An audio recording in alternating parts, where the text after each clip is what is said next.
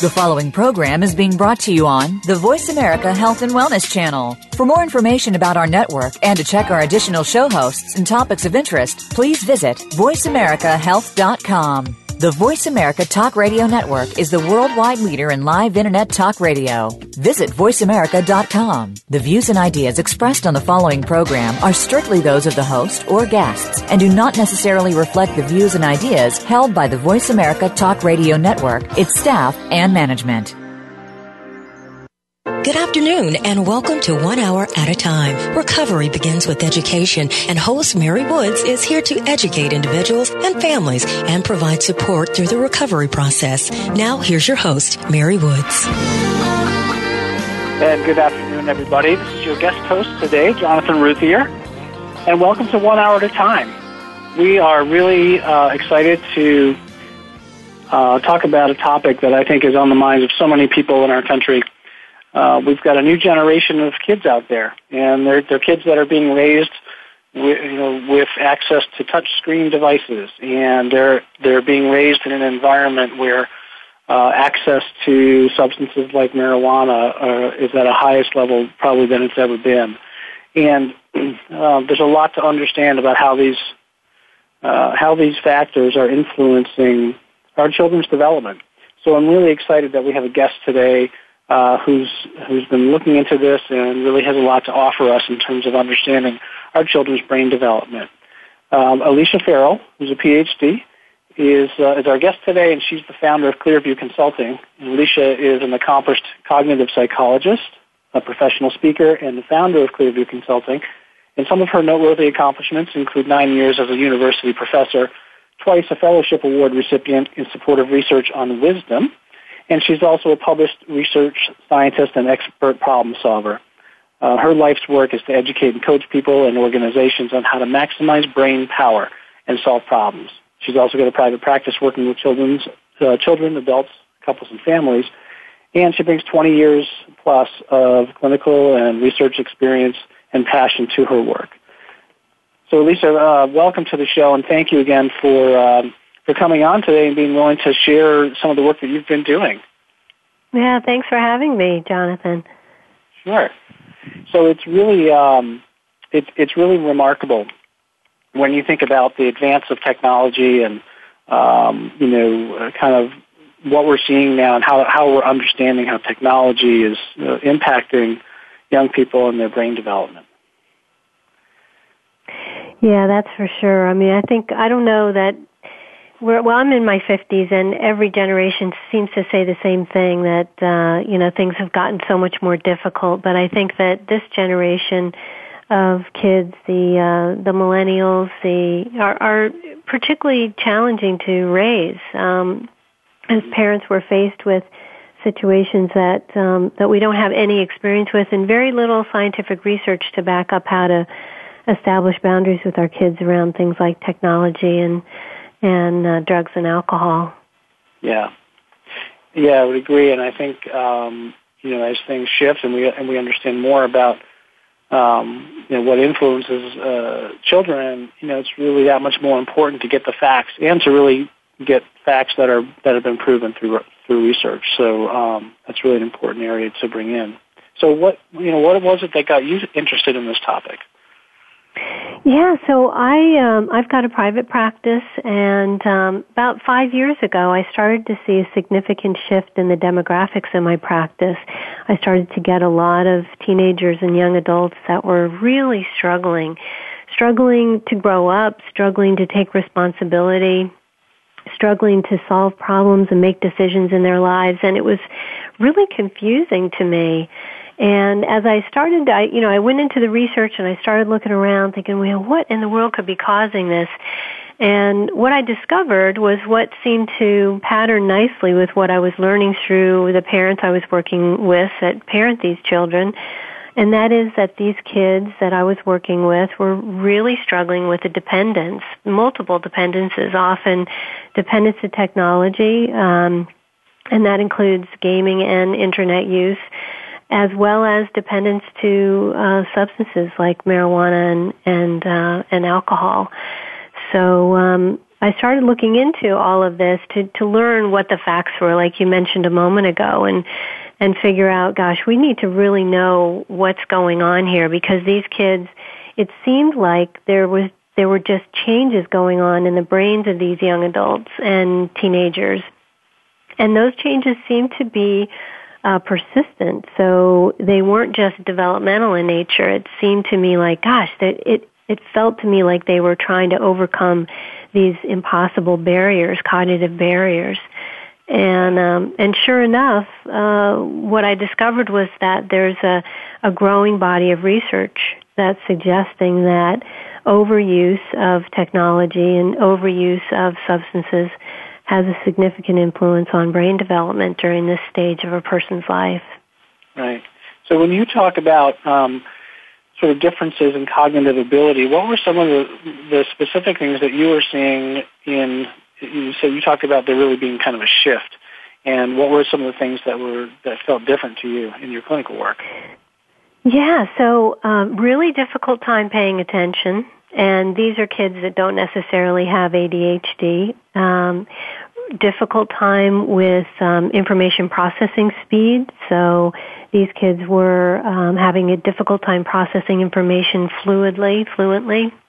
Mm-hmm. Difficulties with short-term memory and working memory, so short-term memory being the ability to hold information for short periods of time, as well as working memory, which is what we're doing right now. It's holding information in an area where you can process it, so you can listen and understand and also converse. And then higher order cognition, things like planning, complex problem solving, and decision making. And these kids are we're just struggling with some of the basic fundamental cognitive processes that they really should be able to do at these stages in their development. Well, it's remarkable that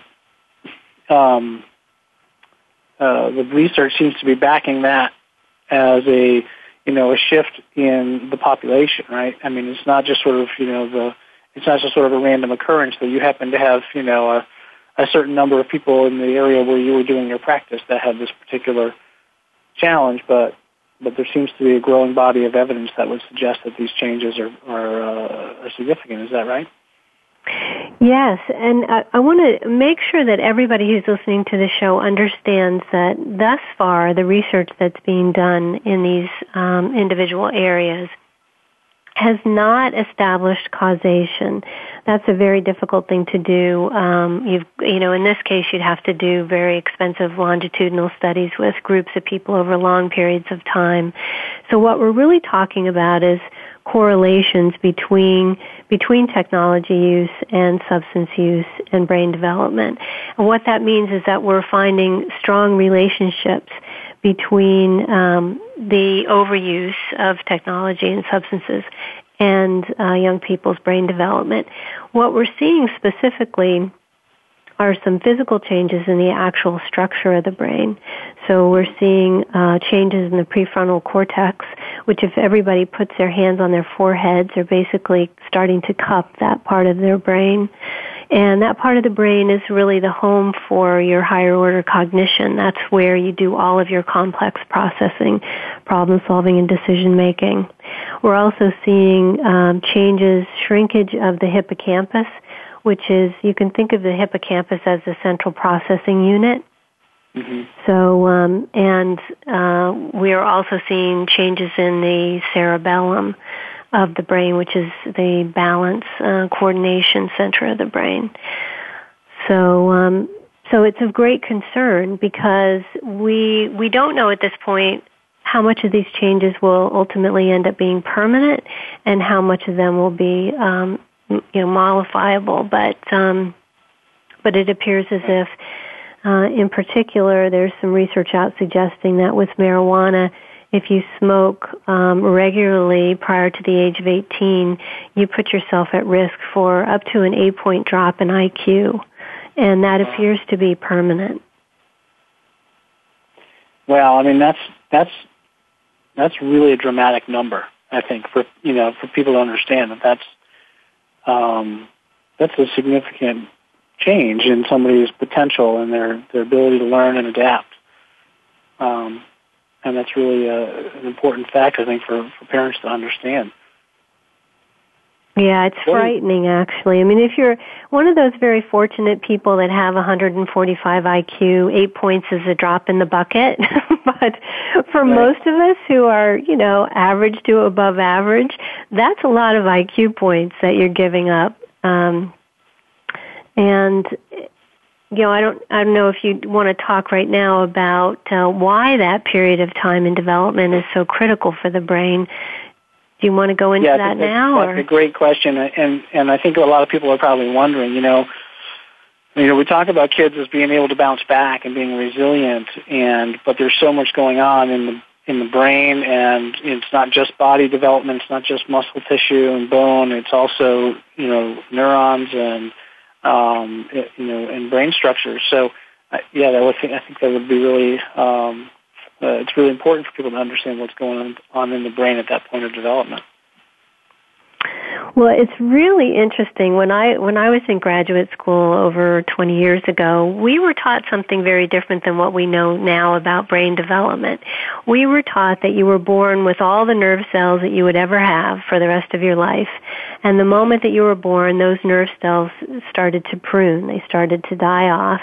And they would die off based on what you were doing with the brain. So if you remember back that far, if you're old enough, you'll know that was during the time where we had all the new technology coming out about stimulating, how important it is to stimulate these young brains.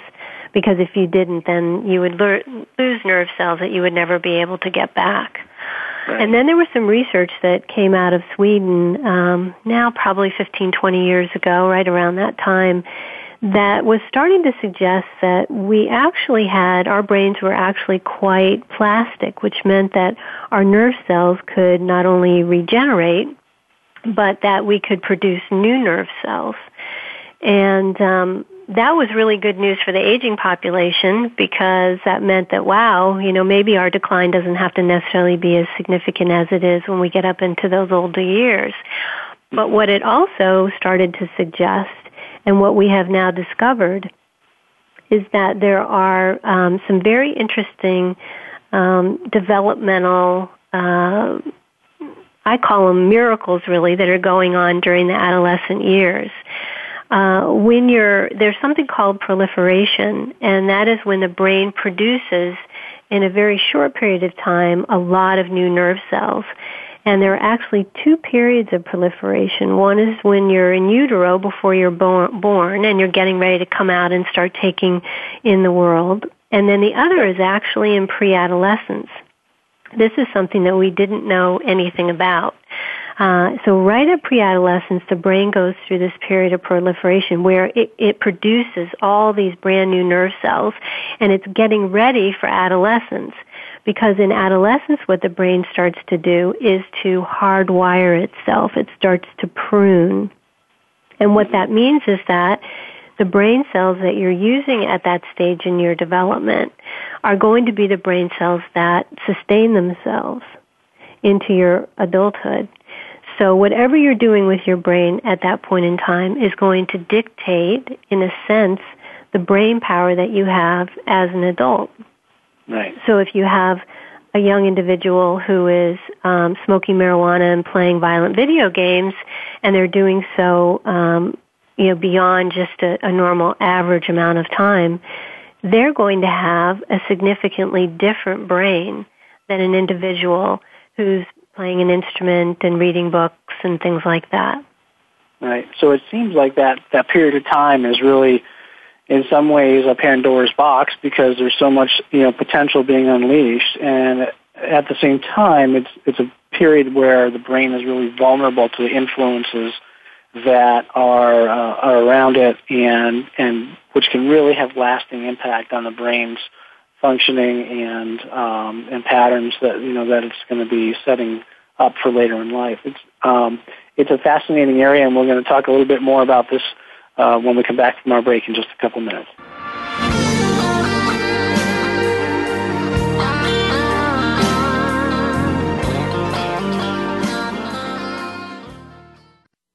listening to Voice America Health and Wellness.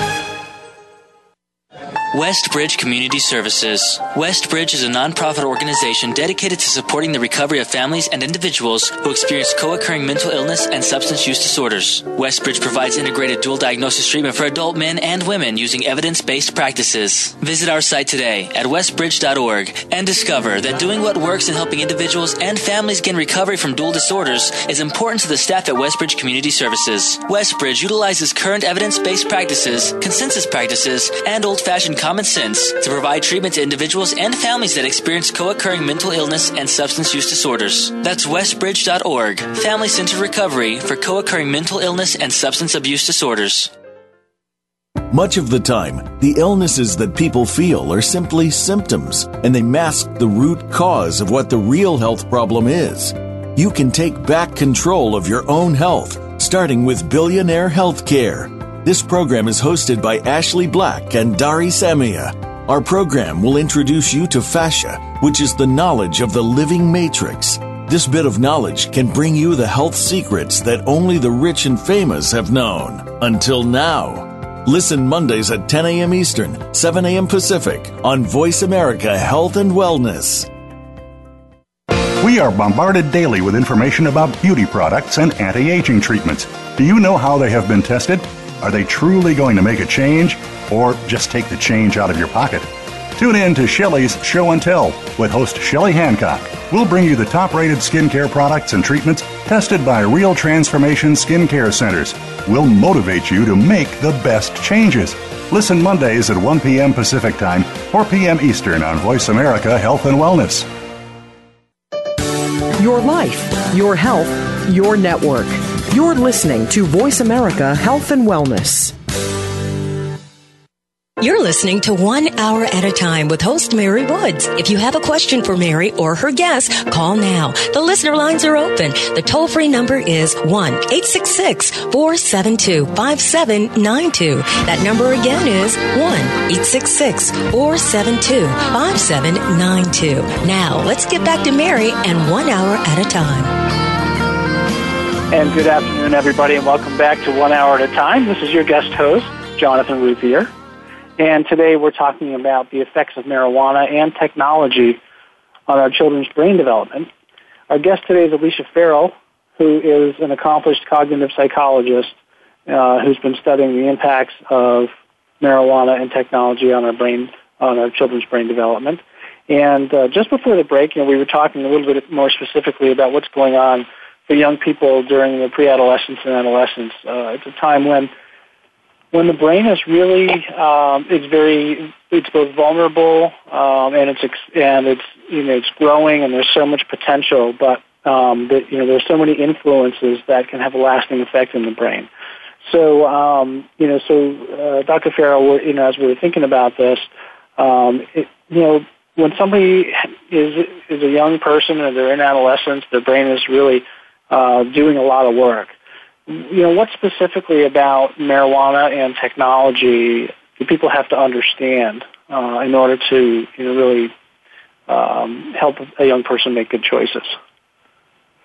That's a really great question, Jonathan. And let's talk about marijuana first, because there's such a misconception out there about this drug as being a harmless drug. And let me preface this by saying that I have a son myself. I appreciate how challenging it is to parent in this day and age and know, when and how and where to allow our children to experiment, because that's a natural part of adolescence. And marijuana being one of the things that a lot of parents feel is harmless.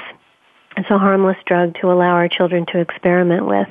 And I want to make sure everybody hears very clearly today that is no longer the case, and for very, very specific and important reasons. Back in the 1970s, when my generation was smoking marijuana, the THC level, which is the psychoactive ingredient in marijuana that gets you high, it's one of 200 plus cannabinoids in the marijuana plant. The THC level back in the 1970s was about 1%. Mm-hmm. Today, the THC level is anywhere between 15% and 35%. Wow. So we've seen an exponential increase in the psychoactive ingredient in marijuana. In addition to that, kids are smoking, they're doing dabs, which can be up to 80 to 90% THC. And we have natural THC receptors in our brains, and those receptors happen to be in the areas that we're seeing the actual physical, structural changes in the brains of individuals who are smoking marijuana at these young ages. And the difference is that this marijuana is so potent, so much more potent than it used to be. And we believe that that's why we're seeing these changes in not only the physical structure, but also the cognitive impairments that we're seeing in these young individuals. Right. So marijuana today is a very different drug than it was back in the 1970s. So when you're talking about THC and the concentration in terms of brain receptors, I think about sort of like, I'm trying to imagine this as like, okay, it's like a giant game of, sorry, I'm blanking on the name. You walk around the circle, musical chairs, right? And there's only so many receptors available, and there's a flood of influences trying to get to those receptors. Yeah, that's a great way to look at it. Absolutely. And so the THC of today seems to be, it's like taking up a lot more chairs in the room. Yes, exactly. And what we're seeing because of that is, a lot of people will argue to their death that marijuana is not addictive. Today's marijuana is addictive. We can stop asking that question or debating that. It is addictive. Does that mean everybody will become addictive? No. 1 in 6 individuals who start smoking prior to the age of 18 will become addicted. And these are obviously, just percentages, but 1 in 9 of individuals who begin smoking after the age of 18 will become addictive. If you ask any intake person at a treatment facility, almost always they will say that those individuals coming in began their addiction by smoking marijuana.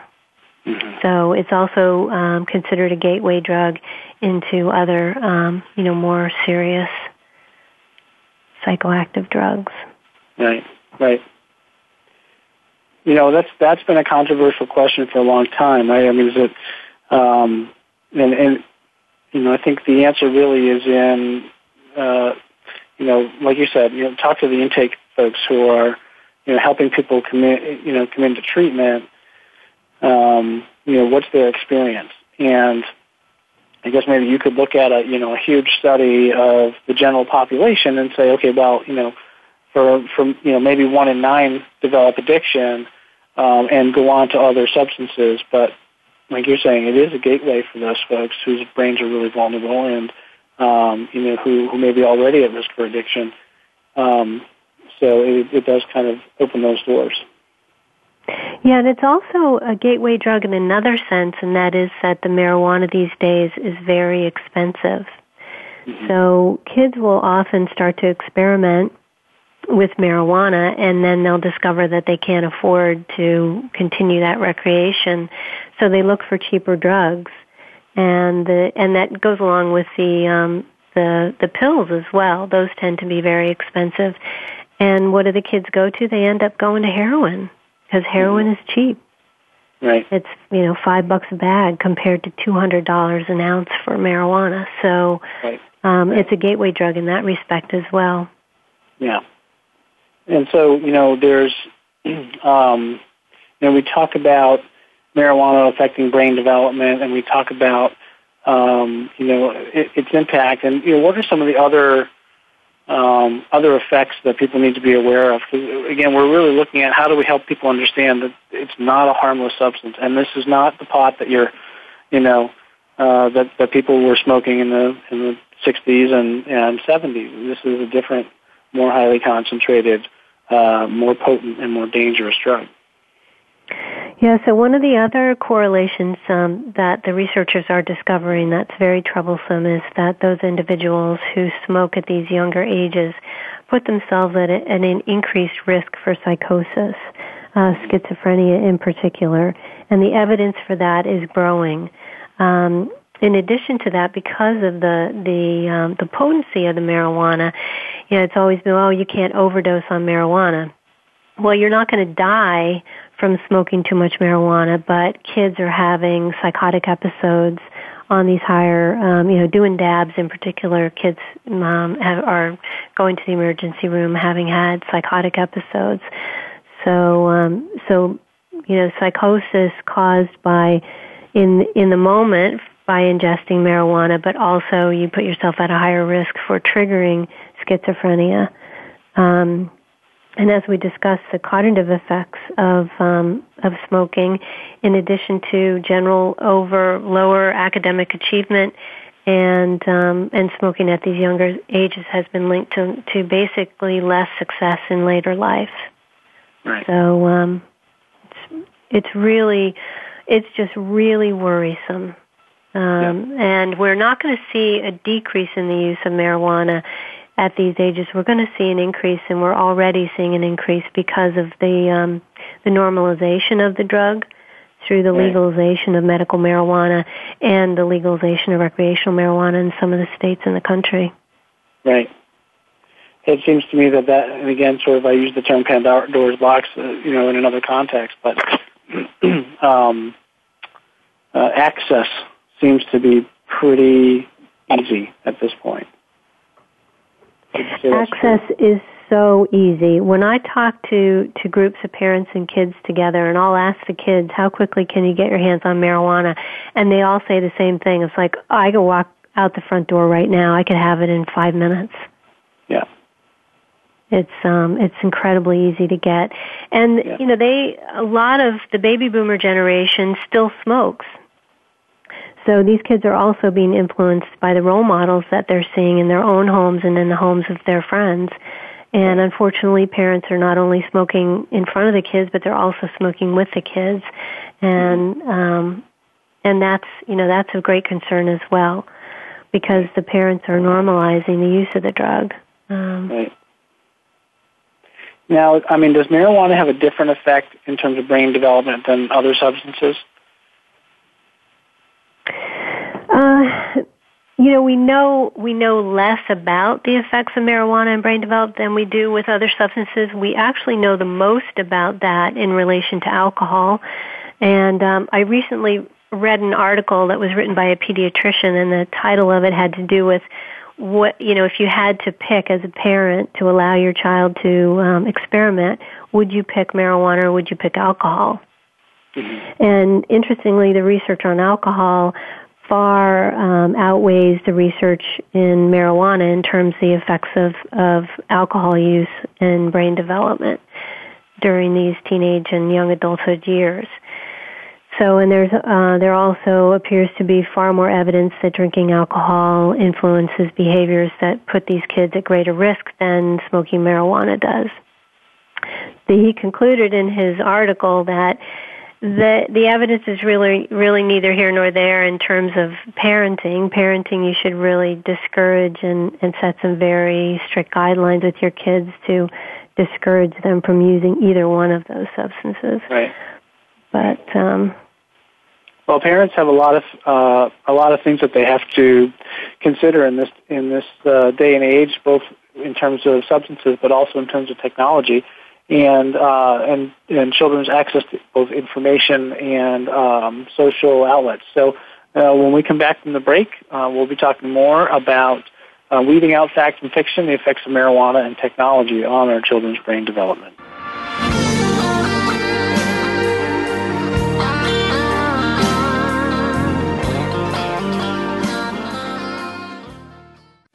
You're listening to Voice America Health and Wellness. Westbridge Community Services. Westbridge is a nonprofit organization dedicated to supporting the recovery of families and individuals who experience co-occurring mental illness and substance use disorders. Westbridge provides integrated dual diagnosis treatment for adult men and women using evidence-based practices. Visit our site today at westbridge.org and discover that doing what works in helping individuals and families gain recovery from dual disorders is important to the staff at Westbridge Community Services. Westbridge utilizes current evidence-based practices, consensus practices, and old-fashioned common sense to provide treatment to individuals and families that experience co-occurring mental illness and substance use disorders. That's westbridge.org, family-centered recovery for co-occurring mental illness and substance abuse disorders. Can grief be good for you? Absolutely. It gets your attention, helping you evaluate your choices and relationships. Your losses define who you are. Tune in each week for Good Grief with host Cheryl Jones. Our show features those who have made incredible transformations by grieving their losses. You'll learn how to find your courage and strength. You'll discover the important things in your life and how to let go of things that are less important. Good Grief airs live Wednesdays at 2 p.m. Pacific Time, 5 p.m. Eastern on Voice America Health and Wellness.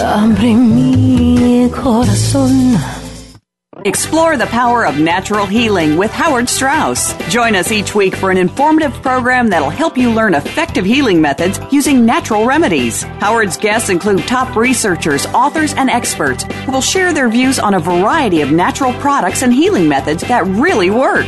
Tune in to The Power of Natural Healing with Howard Strauss, Mondays at 11 a.m. Pacific Time, 2 p.m. Eastern Time on the Voice America Health and Wellness Channel. Your life, your health, your network.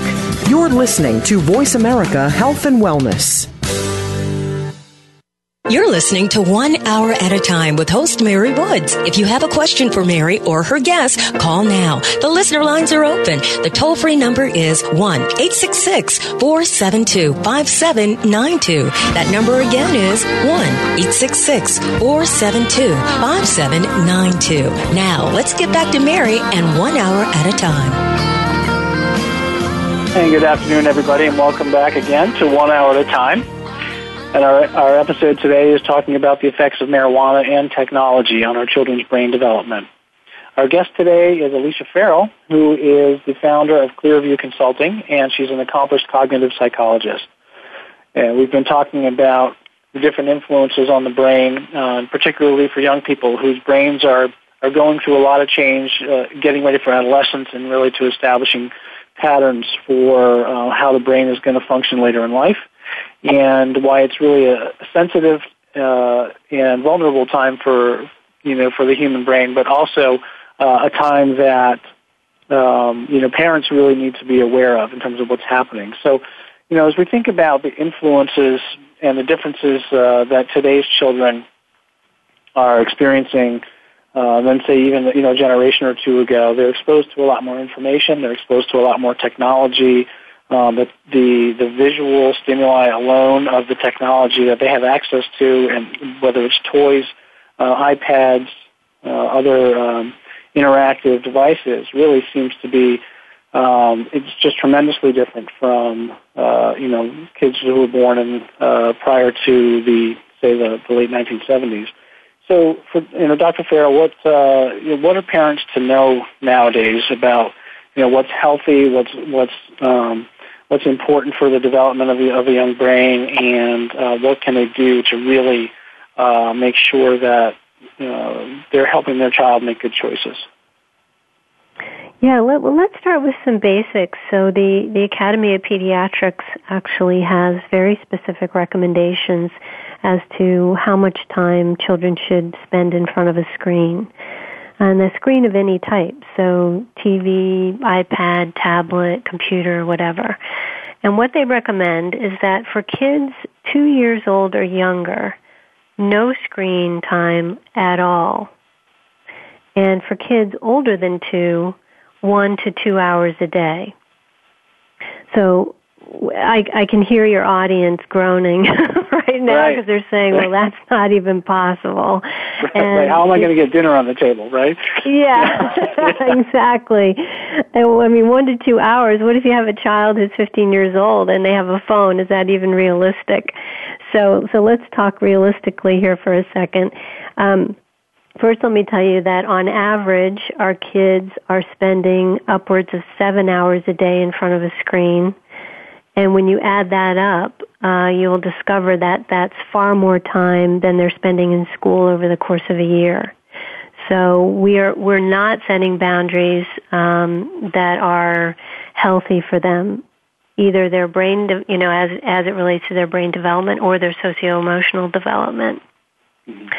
So So, 30% of the infants in this country have a television in their bedroom, believe it or not, which is pretty horrifying. Yeah. And anywhere you go, you'll notice that parents are handing their phones and their iPads and their this and that to their toddler children. So some realistic guidelines, in my view, would be if your child is 2 years old or younger, limit the amount of time to, maybe 10 minutes a day. If you can keep them away from the screens altogether, great. But I understand as a parent, if you've got multiple kids, that's virtually impossible. So you want to make sure that you limit the time that they spend in front of a screen significantly. And then after that, decide for yourselves what you believe to be healthy for the different ages of your children. So during their, after 2 years old, say from 2 to 5, maybe you allow them a half an hour a day. And then from 5 to 10, you allow them 45 minutes a day, et cetera, et cetera. The important thing to take away from this is that the amount of time that they spend in front of a screen is going to have a significant influence on their brain development, as well as on their ability to learn to do things like play, like solve problems, develop compassion. The research is becoming unequivocal in that respect. Right. So, given that, my gosh, to think about, 1 to 2 hours, you're really being associated with higher levels of aggression or sleep disturbances. That's, for a lot of people, that's a pretty short amount of time for the day, right? Yeah, definitely. And how is that playing out in terms of schools? Does that include time that children would be looking at or using the computer at school to help do research for a project, or utilizing a program to help learn how to type, for example? Yeah, it's a really, really great question, and not an easy one to answer, because our children are obviously in front of screens a good part of their day now at school. So does that mean when they come home they shouldn't have any screen time, or should they be allowed some screen time? And I think we need to distinguish between the time that they're spending in front of the screen that is truly educational and the time that they're spending recreating. So at school, you would hope that most of the time that they're spending is educational. Yeah. If they're at home and they're playing a video game, I would consider that recreational, even if it's something that has been developed to teach them something in particular. I would say that that's recreational time, and I would limit that to no more than 1 to 2 hours a day. And has there been research looking at, again, sort of specifically in the brain, which parts of the brain are being affected by excessive use of screen time or technology? Yes, there has. It's in its infancy, but what they're finding so far, first of all, is that there is such a thing as behavioral addiction to gaming and internet use.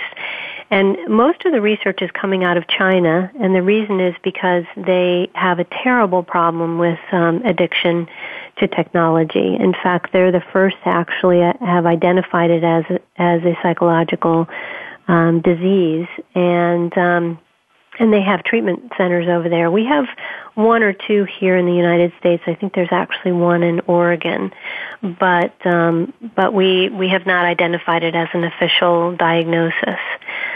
So what we're finding is that in our country that behavioral addiction to gaming and the internet is actually more prevalent in our children than depression and anxiety and ADHD. And the effects on the brain are very similar to those that are associated with substance abuse. So we're seeing a shrinkage in the gray matter in the frontal lobe of the brain, and we're also seeing a decrease in the white matter of the frontal lobe of the brain. The gray matter is what allows us to think, and the white matter is what allows us to communicate between brain regions. So So we are seeing some structural changes in the brain, as well as in the limbic system, which is the emotional center of the brain. And what we're seeing is that internet addiction is actually setting down the pathways for other forms of addiction to develop. So it's not unusual for children who are addicted to the internet or to gaming to develop another addiction to another substance later on down the road. Right. So the same reward circuits involved in gaming and excessive gaming than that is involved in another addiction. Right. Correct. Yeah. Yeah. I mean, I think this is really important information. I think about, again, sort of parents out there who, many of whom relied on screen time, as I said, was kind of joking about earlier, but that's how they got dinner on the table, or that's, for their young kids, real young kids, 2 and 3 years old, toddlers, you pop in a Disney movie and you're good to go for, for half an hour. So it's really, it's interesting to me that now we're seeing that all of these influences really, when they became something that got out of hand, or that wasn't monitored, or there weren't limits set, I guess, appropriate limits set for the age, that we're seeing these challenges now later in life. Yeah, and in fact, let me just read you a very interesting list. 1 to 2 hours of screen exposure in early childhood has been connected to the following things: higher levels of aggression, sleep disturbances, obesity, lower math and school achievement, shorter attention spans, delayed language acquisition, hyperactivity, emotional and behavioral problems, difficulty with peers, reduction of self-control, and issues with memory. Right. So it is just mind-boggling. And it's also really important for your audience to know that any app, any program that touts itself as being designed to speed up learning or to influence learning of any type is all marketing. There's no scientific data suggesting that any of these apps or any of these learning programs do any better job than just the simple basic things that we do with our children. Wow. Actually, that's a really interesting point, because there are so many things that market themselves as, okay, you can learn a new language in as little as 3 weeks, or you can learn how to pass get a high score on the SAT. I mean, there's and maybe there's some improvement that's made, but you're saying that there's really no sort of measurable effect of these programs in terms of helping your brain be able to adapt and keep the information longer. No. In fact, the studies have shown that even children who watch Sesame Street, many of them have delayed language acquisition. Uh-huh. So it's really, we fool ourselves into thinking that we can turn the responsibility for teaching our children over to these shows and programs and apps. Right. Well, I think, that is a great point to end this segment on. That it's really so much in life in terms of success is about having variety and having social interaction. And when we come back from the break, we'll talk a little bit more about what are the social emotional effects of some of these influences on the brain, and what parents can really do, and other people who are interested in helping young people can do to help them overcome these challenges. And we'll be back in just a couple minutes.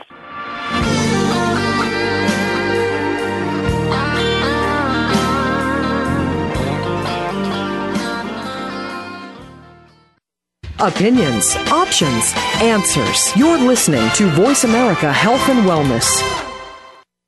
Westbridge Community Services. Westbridge is a nonprofit organization dedicated to supporting the recovery of families and individuals who experience co-occurring mental illness and substance use disorders. Westbridge provides integrated dual diagnosis treatment for adult men and women using evidence-based practices. Visit our site today at westbridge.org and discover that doing what works in helping individuals and families gain recovery from dual disorders is important to the staff at Westbridge Community Services. Westbridge utilizes current evidence-based practices, consensus practices, and old-fashioned common sense to provide treatment to individuals and families that experience co-occurring mental illness and substance use disorders. That's westbridge.org, family-centered recovery for co-occurring mental illness and substance abuse disorders. Ouch! What do you think of when you think of dental procedures? Well, when you think about it, the teeth and the rest of the body are strongly connected. What happens in one part affects the other. In the Tooth Body Connection with host Dr. Dawn Ewing, we'll explain more about these concepts, as well as discuss the role that your teeth play in your overall health. You'll learn about amalgams and how removing them the wrong way can be toxic to your body. Tune in Fridays at 2 p.m. Eastern, 11 a.m. Pacific on Voice America Health and Wellness. Do you know about Reiki? This method of healing can complement Western medicine as well as other alternative practices. Besides healing, it can have the additional effect of making you feel more positive about yourself and the world around you.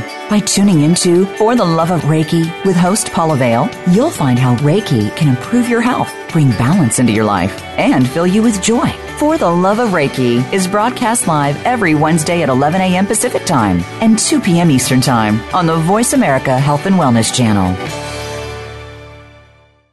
Become our friend on Facebook. Post your thoughts about our shows and network on our timeline. Visit facebook.com/Voice America.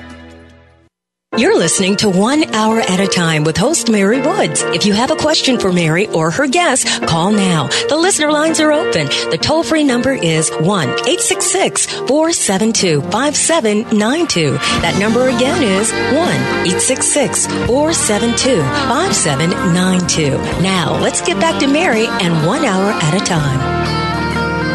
And good afternoon, everybody. And welcome back to 1 Hour at a Time. This is your guest host, Jonathan Ruthier, and today we're talking about the effects of marijuana and technology on our children's brain development.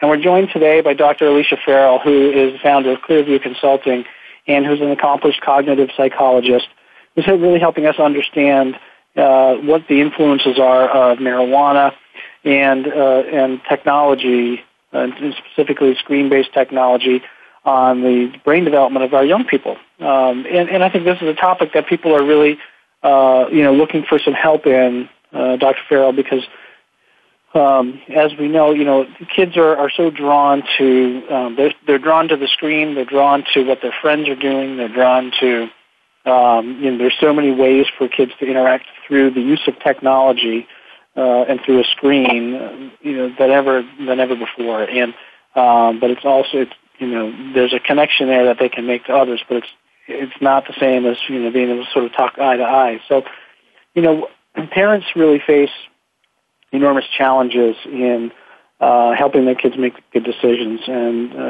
I'm sure our audience is really interested in learning sort of some practical things that they can either do themselves or they can share with others as parenting advice to help young people. So what are some of the things that folks should consider? Yeah, so this is such an important question to answer because, I'm going to give you some guidelines. The important thing for everybody to remember is that, your family is your family. You know what works in your family. So take what I'm about to say with a grain of salt. Make sure that you modify it to work for your children and your family. But a really, really good place to start is to know what your values are. Know what your family values are. So sit down with your significant other, talk about those values, come up with your top 5 values and identify them, define them together, and then start to communicate those values to your kids at very young ages. So if one of your hard stops is going to be health and wellness is really important, then that would mean that you're going to start to communicate at very young ages. You can start talking to your kids, for example, about drugs and alcohol as early as 3rd grade. So I think being very didactic about your family values is important. Educating yourself, know the facts, stay up to date on the facts, ask a lot of questions, go to your community information events. Communities often have wonderful lectures and support people in place that you can go to find out about these things. So be educated yourself, and then be dedicated to educating your children. And that gets tricky, because what we all want to do as adults is we want to sit down and have a conversation with them, and that often doesn't work.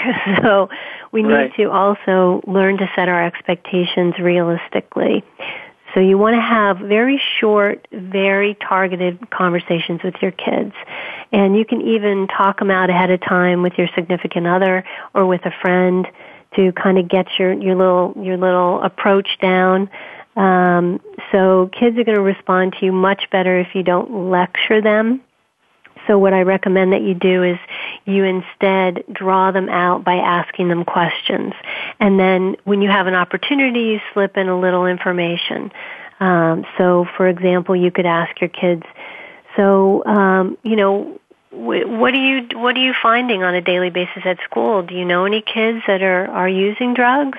And, you don't have to identify them, honey. Just let me know. I'm just interested. Oh, yeah, there are kids. And, well, did you know, I just read this article the other day about marijuana and how it actually, it causes negative changes in your brain. Is that something that you would be concerned about? And then you draw them out, ask some questions. You want to do as little of the talking as possible. And that's always a really good approach to have with your children in general.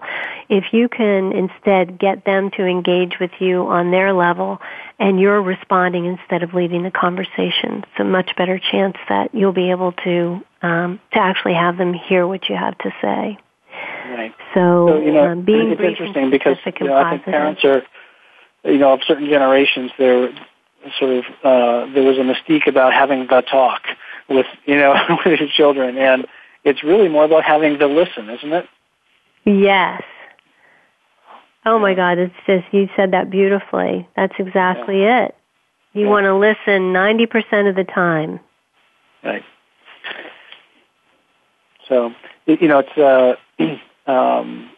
how about in terms of technology? I mean, there's so much information coming out now. I mean, it really is still, as you mentioned earlier in the show, it's in its infancy.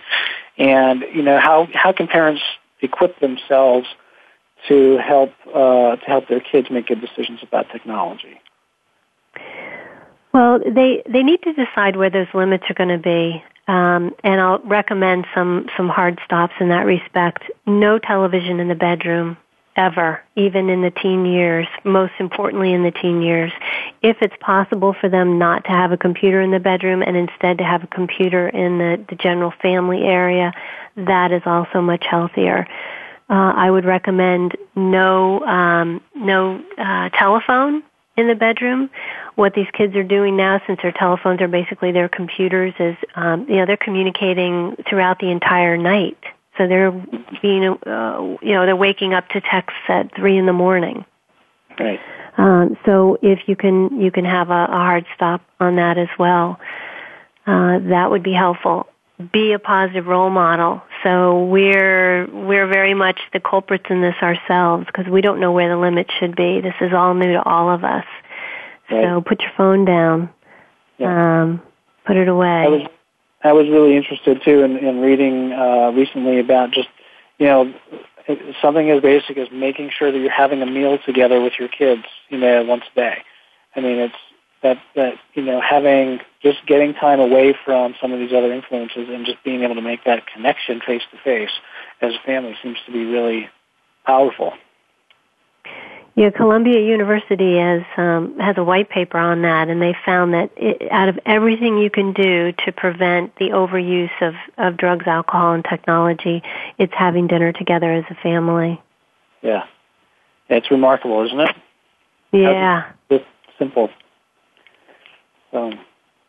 It's really amazing. So, it's really it's been wonderful, being able to talk about these topics. And I know that we could go on for hours because there's so much to learn. There's so much that I think again, parents really want to understand, need to understand, but it's an information overload too. And I don't know if you have any thoughts or recommendations about where people can go for information, or other resources, whether it's community groups, presentations, etc. Yeah, I do. In fact, I think I have so many resources. I think what I'll do is I'll recommend that anybody that's listening that would like to have the collection of resources that I have for both drugs and alcohol and for technology to just contact me, and I'd be more than happy to forward you all that information. There's a lot out there. There's some wonderful, wonderful websites for people. Great. And is there a website that people can to get information on how to reach you? Yeah, so right now the best way to get me would be to email me, and my email address is Alicia, ALICIA, at Alicia Farrell, F as in Frank, ARRELL, PhD.com. Okay, so that's Alicia at AliciaFarrellPhD.com. Yeah. And I have a website as well that's being refurbished right now. So if you go to my website, you're just going to see a screen that says "Coming soon." Okay. And the website is AliciaFarrellPhD.com. Great. Well, I hope that our listeners will reach out and find some more information and spread that availability to other people, because there's a lot of information about there that we need in order to help our young people. Dr. Farrell, I want to thank you again for coming on the show today. It's been lovely having you, and I think this is a really timely and important topic. To all our listeners out there, I want to again thank you for tuning in or downloading our podcast, and we look forward to having you back again here 1 hour at a time every Monday at 3 p.m. Eastern Time. Thank you. We appreciate you joining us today for 1 hour at a time. Successful recovery from a substance abuse problem or mental illness depends on education and support of loved ones. Thank you for being that support system. Be sure to tune in next week for another hour of education and compassion, 1 hour at a time. We'll see you next week.